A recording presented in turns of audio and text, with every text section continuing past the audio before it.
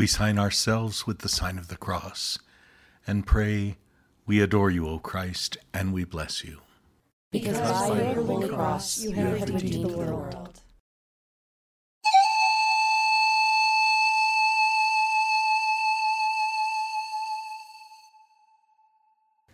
A reading from the prophet Joel, chapter 2, verses 12 and 13. Even now, says the Lord, return to me with your whole heart, for I am gracious and merciful. The word of the Lord. Thanks be to God. I want to walk as a child of the light. I want to follow Jesus. Our scripture passage today calls us to return to God. This is the first step, only the first step.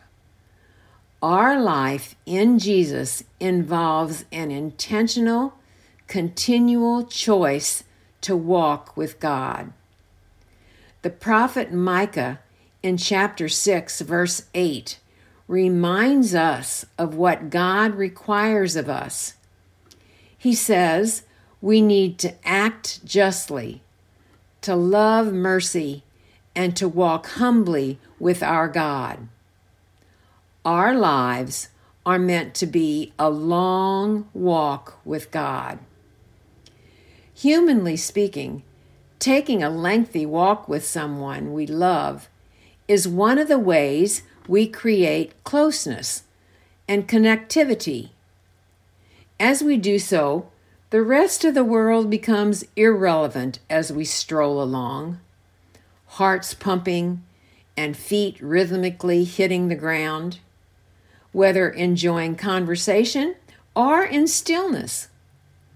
Walking together is companionship in motion, a picture of relational intimacy. Walking with God refers to a lifestyle of seeking, returning to God, of becoming deeply acquainted across time, just as we do with a confidant on an extensive journey. For us, who are the companions of Jesus, God's Spirit guides us as we discover ways that please our Creator. The Spirit helps us avoid dangerous pitfalls and hazardous traps. The path may be narrow, going through rocky, difficult places, yet it leads to safety and blessing. Recently, I celebrated the life of a friend of over 40 years at her funeral in Keokuk, Iowa. One of the Mass hymns captured well her journey of 98 years. Just a closer walk with thee. Grant it, Jesus, is my plea. Daily walking close to thee. Let it be, dear Lord, let it be. We met at daily Mass over a 4-year period. We companioned one another on our walks with God. As all of us choose who to accompany on our journey of life, let's be sure to assess the direction of their travel closely, to discover where they may be going, always remembering our goal, fullness of life with our gracious, merciful God.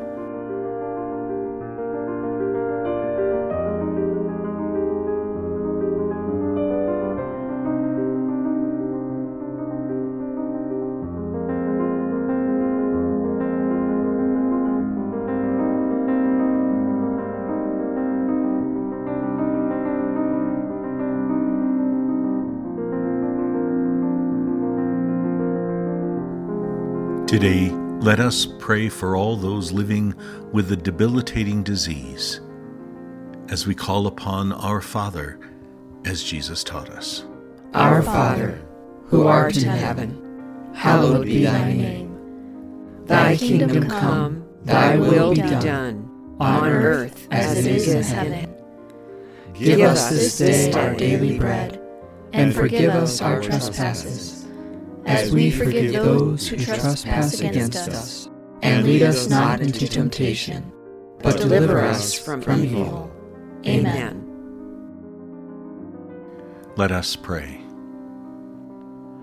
Watch over your people, Lord, and in your kindness cleanse us from all of our sins. For if evil has no dominion over us, no trial can do us harm. This we ask through Christ our Lord. Amen. The Lord be with you.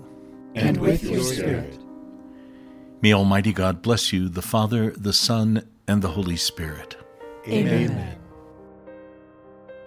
Let us conclude our prayer today with the Mary Prayer.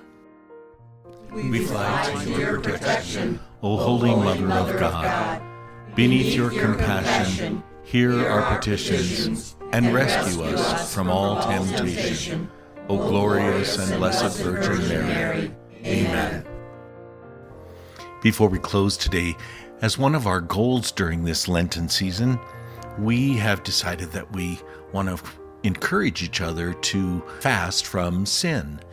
And so this week we've posted a video that could be helpful to you of one of the more common sins that we encounter. It's called Patience, How Can I Get Some? And I think it would be helpful to take a look at it. You can access it through the YouTube channel or through our website and on our Lenten page itself.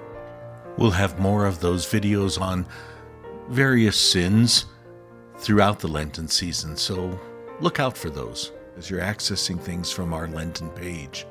In the meantime, as always, please take good care of yourself and one another, and we'll see you tomorrow.